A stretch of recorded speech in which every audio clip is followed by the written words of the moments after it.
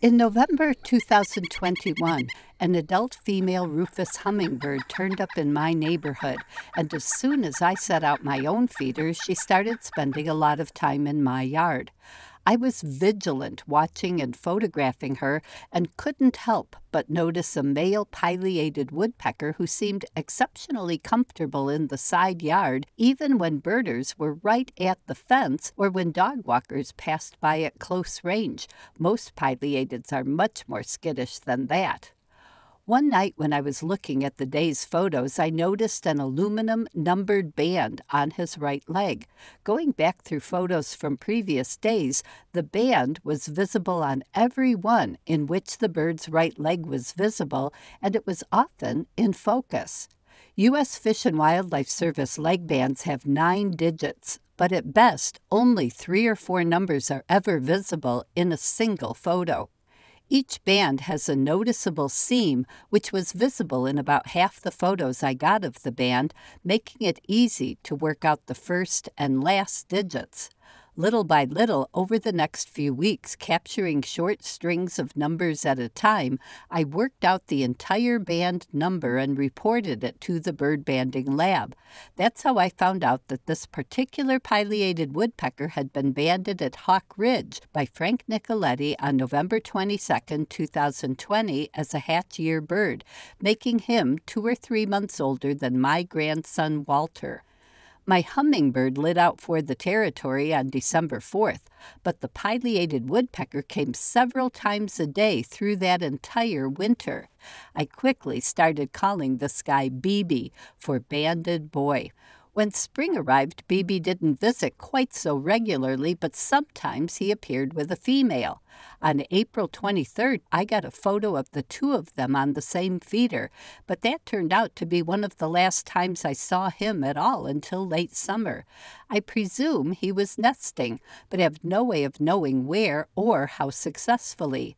That fall and winter, he was back at my feeder a few times every day again. And again this spring, a female started arriving with him a lot. On March 28th, I got a photo of them feeding side by side in 2 suet feeders. Unlike 2022, this year he never entirely disappeared. I might go a day or 2 without seeing him, but usually I saw him once or twice every day. I rarely saw a female this summer, and never with BB. Woodpeckers virtually never leave their eggs or tiny nestlings unattended, the pair taking turns incubating and brooding. I figured they were probably nesting several blocks away.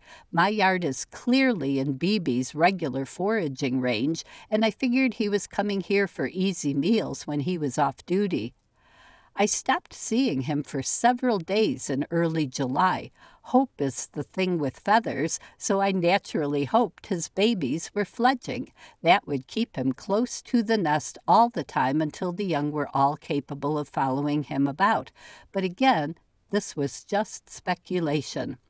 Then on July 10th, I was at my desk about 5:20 p.m. when there he was in the feeder, and up in the box elder was another pileated, a fledgling. BB was here with his daughter.